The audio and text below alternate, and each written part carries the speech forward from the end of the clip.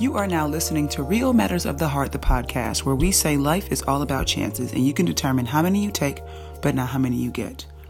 I am your host, Joy. Thank you so much for tuning in to episode number 34, Let Me Suffer. Now, before we jump into the episode, I want to make a very important distinction, and that is between suffering and sulking. Suffering is to feel pain or distress, whereas sulking is to persistently be gloomy or brooding. And I think it's an important distinction to make because when we don't allow ourselves to experience suffering, we cannot move through it and ultimately beyond it so that we don't end up sulking. This whole thing was inspired by an article that I read earlier today. So on Facebook, people are constantly sharing tons and tons of things, and I don't always have a time to read them, so I'll often save these articles. I rarely ever get back to them, but today I had a chance to read a few that I saved, and I came across this one that seemed interesting. It was a woman who wrote this article. It was a couple of weeks ago during the height of the Me Too campaign as women were sharing their stories of sexual harassment and assault. And this particular woman did this piece where she essentially was saying that she was reluctant to and ultimately decided not to share her story because some of the stories that she was reading were so intense and so just horrific that she felt like her personal experience almost wasn't worthy of being shared, as though it just wasn't bad enough to even be in the mix. Right. And so she sort of shares a little bit of details about what happened to her, but it's mostly about how she felt like whatever her experience was, it wasn't worthy of being talked about in the context of some of the other stories that she was reading on her timeline. I thought that was really interesting, mostly because I thought, well, you didn't want to write a post about it, but you did instead a whole article about it. And I just thought that's kind of passive aggressive. But then I dug a little bit deeper and I realized I don't think it's passive aggressive. I think actually what it reminded me of is this statement that we always say, misery loves company. And something that I've always responded with when people say that is, it's not necessarily just that misery loves company. It's actually that misery needs company. People in general need compassion and connection, but especially in times when they're feeling miserable and they're feeling like isolated in that misery and they're feeling alone in that misery. And so we'll say misery loves company as though people who are in a miserable season are trying to drag us down. And I don't think that that's the case. I think that people who are in struggling seasons or tough seasons, I don't think they're trying to drag us down. I think that they're just wanting to not be alone in those spaces, not because they have malicious intent towards us, but because it's natural for people to not want to suffer by their lonesome. So anyway, it made me think of that. And what I sort of concluded was that she was really struggling with her experiences. And though she didn't share the details, I think that she didn't feel free to talk about what was going on because of this really like a make-believe hierarchy of suffering and struggling that we have, where we create this situation where people can't have their experiences without us having to interject with some fact about someone in the world having it worse. And it's like, okay, I live in LA, right? And I'll, say something like, oh, it's cold out here. And somebody will say, oh, you're so spoiled. It's not cold. It's 30 degrees out here. And I'm like, okay, that's fine. Wherever you are in the world where it's 30 degrees, that doesn't mean that because it happens to be colder somewhere else that I can't still be cold here in LA. Right. And so it's this situation where people have to interject this fact that it could be worse or it is worse somewhere else. And therefore you don't have the right to your experience and to express that experience openly without someone having to drop this comparative bomb that says, oh, your experience is not important or is negated or is minimized because as it relates to someone else's experience, it's not as bad. right? So we've created sort of this make-believe hierarchy of suffering that doesn't allow people the room to move through and ultimately move beyond the suffering that they're in whatever moment, in whatever capacity it may be in. And so when I was reading this article and I was reading her words about basically feeling like there was no room for her to tell her story because it didn't feel big enough or bad enough to share, I thought, what does that mean for her healing? What does that mean for her being able to move beyond that experience if she doesn't feel like she has the space to air it out? When we bottle things up like that, especially when it comes to something like sexual abuse, there's a lot of shame attached to it. And when you isolate yourself and that shame begins to magnify and multiply and you don't have any room to let it out because it's trapped in this secret place, or it's trapped in this sort of idea that is not important enough to be shared, and because no one cares, or whatever it is that we begin to do with these stories that we don't feel like we have the freedom to share, that just gets worse. I remember years ago, I guess it must have been about 10 years ago by now, when I first started considering going to therapy. And really the main narrative around what took me so long to actually do it was that I felt like I haven't lived through anything else that other people haven't lived through. And so if I need therapy, then everybody needs therapy.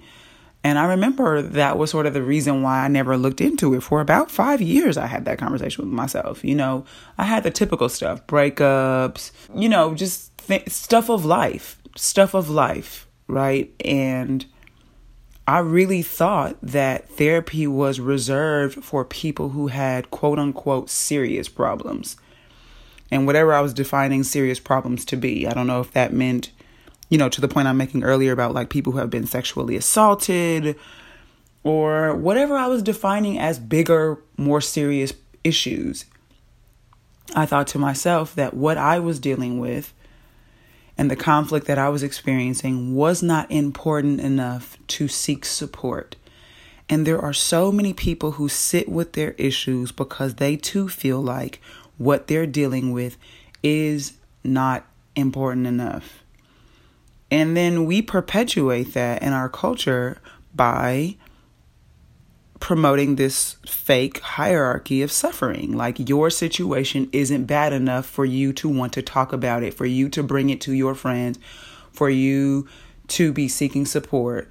It's not bad enough. It's not, you need to figure it out, you know, pull yourself up by your bootstraps, or work harder, or, you know, stop crying, or whatever we say that sort of minimizes what people are feeling. And we don't allow people the room to experience their suffering.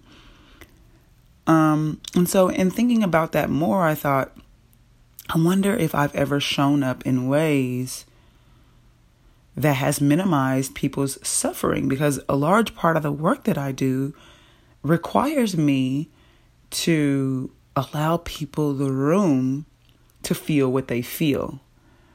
And so I wondered, like, in knowing how easy it can be to minimize or negate someone's experience, I just started thinking of, like, what ways does that typically happen? And then how can I highlight those ways such that we can become more aware of how we show up when someone is trusting us with their story? Because when someone finally gets to a place where they're willing to share what's happening with them, that is a sacred time. And if you happen to be the person with whom they share that with, you have to regard that as a very sacred experience, a very sacred moment where someone is trusting you, they're being vulnerable with you, and they are opening up to you. You have to honor them. And there are some ways that we can honor them. And so I just want to share some of the thoughts or ideas that I had around how we can hold space for people when they are in a place of suffering and they decide that they want to share that, or they need to share that with someone. And so the first thing I came up with is empathy over sympathy. And the way that I've kind of differentiated the two, empathy is an appreciation for what somebody is experiencing. Like, you allow them to express what's happening with them, and then you can say, without judgment, I get it. Not necessarily I get it because I've been there, but I get it because I understand that that is your value or your meaning or your interpretation of this experience, and I'm allowing you to have that. I can appreciate your place where you are. Whereas sympathy is more like an affiliation with, and that's more like sort of trying to be with them in the feeling. And what happens oftentimes when you sympathize is that the feelings can become overwhelming. And then you feel whatever you're feeling as a result of trying to meet them where they are. And it gets so overwhelming for you that then they now feel responsible for you. They feel sorry or sad for sharing because they feel like they've dragged your mood down or your emotions to this dark place where they are. And they might have been coming to you for support, and now they're feeling like they have to support you because in your attempt to meet them in those spaces, you've now dropped down to this place where, you're suffering with them, right? And so it's a thin line between empathy and sympathy, where you have an appreciation for somebody's feeling versus an affiliation with someone's feelings. And so very important to, again, when someone is trusting you with their story, to be able to empathize with them and allow them the space to have what they're feeling without getting in it with them, and then therefore also sort of being dragged down. And it's sort of a situation where, imagine someone's drowning and you go out to try to rescue them, and because they're so desperate and they're drowning, when they grab a hold of you, now you're both sort of sinking because they're pulling you down because they're trying to get up and catch the air. And they end up pushing you down, and now you're both struggling, right? And so no one can help anyone because everyone involved is now struggling and suffering. And so learning how to approach the situation such that you can be a support without putting yourself in danger. And that is the difference between empathy and sympathy. When you sympathize, you may be putting yourself in a place where then you can no longer be of support to them, which is what they need from you in that moment. The second thing that I thought about is empathy over pity. And so again, there's a thin line where you can begin to empathize with somebody and go, I get that that's how you feel, and I am, honoring how you feel, without going, oh, I feel so sorry for you. And sort of buying into this idea that because they are suffering, they are somehow now in this helpless, hopeless place. And framing the conversation with them in that context. And again, it's not something that we typically mean to do. We're coming from a good place and we want to be supportive, but the words, the language that we use can really convey a very, very important message. And when somebody's fragile and they're sharing with you and they're suffering, the last thing you want to do is make them feel more hopeless and helpless with, so that I'm so sorry. I feel so sorry for you. I feel so bad for you narrative. Again, allow them to have their experiences and honor their feelings without painting the picture as though, woe is you, right? We've heard woe is me, but woe is you. But the flip side of that, and the third thing I was considering, is we don't want to be the woe is you, oh my God, I feel so bad, right? We don't want to do that. We don't want to pity the person. But we also want to be careful that encouraging a person can turn to disparaging a person, right? And so the flip side of I feel so bad for you is, oh, you're so strong, you'll be fine. Which in that instance, again, the intention is to encourage somebody, oh, you're so strong, you'll get through this. But the thing is, in the moment, I'm not really feeling strong. And so again, by asserting that, you're not really allowing me to have my feelings. You're not allowing me to sit with the fact that I am experiencing pain or distress in this moment. And what you're doing is sort of, when you say, oh, you're so strong, you'll be fine, is minimizing what they feel in that moment. And what you're also doing is sort of equating struggle with weakness, because you're saying, if you're acknowledging your struggle in this moment or your suffering in this moment, you're exhibiting weakness. So don't do that. You'll be fine. You're strong. You'll be fine. And it's sort of like, again, not allowing them room to feel what they feel. And you're equating their suffering in the moment and their experience of that suffering and their expression of that suffering with some sort of weakness. And because you're not weak, you're not allowed to acknowledge this struggle or this suffering. You're strong. You'll be fine. And that's a problem, because strength and struggle are not mutually exclusive. They're just not. One can be strong and still have struggles, still have suffering, still experience or feel pain and distress. And I will say that oftentimes our tendency to do that, to tell the person, oh, you're strong, you'll be fine, comes from our need for them to be strong and to be fine. We need them to be whoever it is we've painted this picture of them to be. The person who can always handle it, who always has it together, who always overcomes, who always perseveres, who's always resilient. And even if that is the case, and that has been the case, you don't get to rob them of their season of mourning if that's what they need to do for whatever has happened. Don't project your need for them to be strong in such a way that doesn't allow them to manifest that strength as seeking support. Because being courageous enough, brave enough to be vulnerable and say, I need support, is in fact a manifestation of strength. So because you need a person to be strong in a particular way doesn't give you permission to strip them of other manifestations or displays of that strength. So be careful that your encouraging doesn't turn disparaging.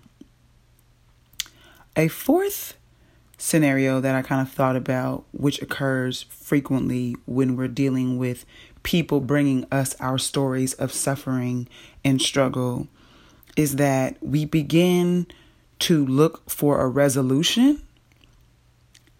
And in doing that, we also seek the reason. So we begin to say, and I know I am super guilty of this. So we begin to say things like, well, why?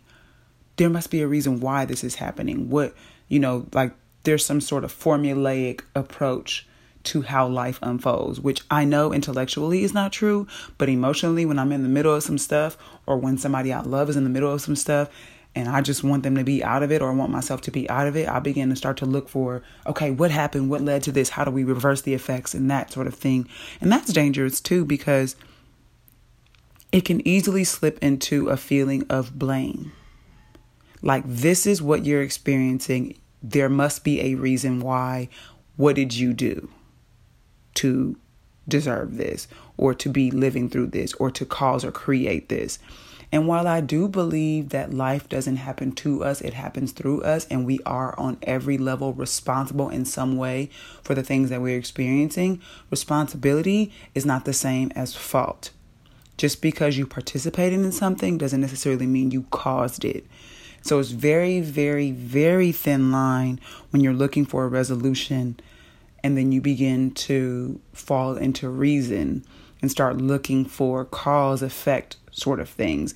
Every experience in life is not linear. So we have to be very careful not to begin to look for reasons on the way to looking for a resolution. And I say that also to highlight there's a difference between the lesson and the lead up. So when you're looking for the reason, you're looking for the thing that led up to the issue. What happened before this? Where did I go wrong? What did I do that I shouldn't have done? Or what didn't I do that I should have done? Or whatever that is. And I'm not saying that that's not ever appropriate.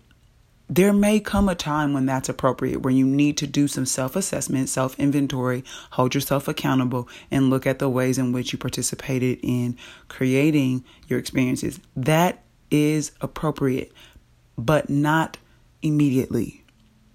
If someone is coming to you with their story and their suffering and their struggles, in that moment may not be the appropriate time to do the self-inventory, the self-examination, and the accountability piece. Sometimes you have to just be with what you're feeling and allow the other piece to come at some point down the line.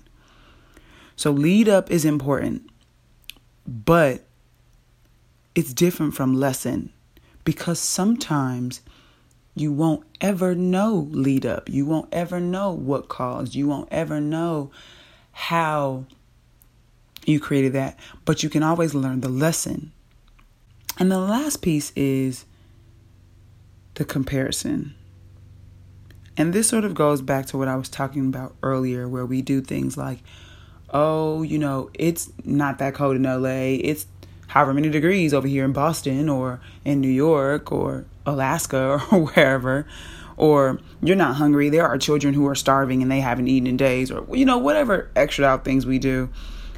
Don't be the friend who compares. Don't be the friend that goes, oh, it's not that bad, or it could be worse, or even worse, don't rob or hijack the moment with your own personal account. Like when I was going through such and such, I was experiencing it like and giving the details about how much worse your situation was, in the way that, again, in some way negates or minimizes what that person is going through, and in that moment what they're trusting you with.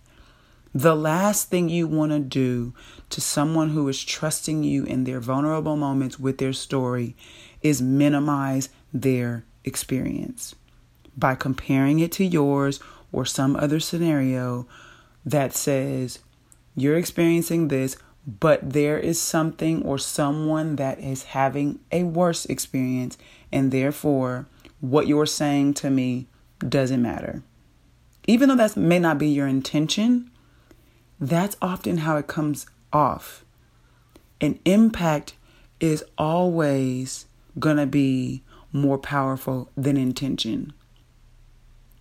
Always. So even if your intention is not to minimize their experience, when you say things like, it could be worse, it's not that bad, or when I was going through this, it was this, and this, and therefore, you got it made, that your intention may not be to minimize their experience, but that's the impact of that. And that's the worst thing you can do when somebody is trusting you with their vulnerable moments, their suffering and their struggles and their stories.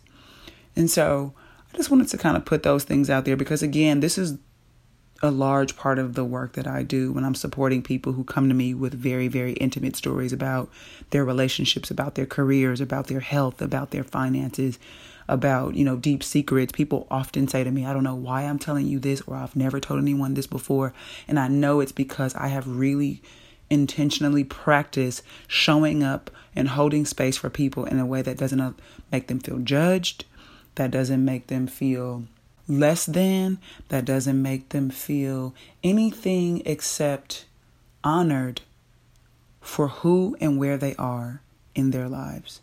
So I want to pass those things along. I hope that they are helpful. And when you find your friends and family and people in a season of suffering or struggling, that you can be a container for them, hold space for them, and allow them some relief from whatever it is that they're going through in the moment.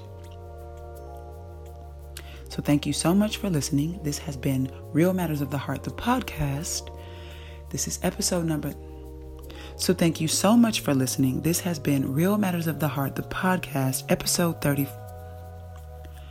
So thank you so much for listening. This has been Real Matters of the Heart, the podcast, where we say life is all about chances and you can determine how many you take, but not how many you get. Remember, this is a space for us to come and be while we're still becoming. And so I want to hear from you. Please send me your questions, comments, and feedback to my email, hello@joyhearts.com. You may also subscribe to the podcast, which lives online on SoundCloud, Apple Podcasts, and Google Play Music. Search #RMOH. To find out more about what I'm up to in the world, you can visit me on my website at joykmadison.com. And last but not least, I want to hear from you and stay connected. So please do find me on social media. You can follow me at JoyHearts, JoyHearts. Until next time, cheers.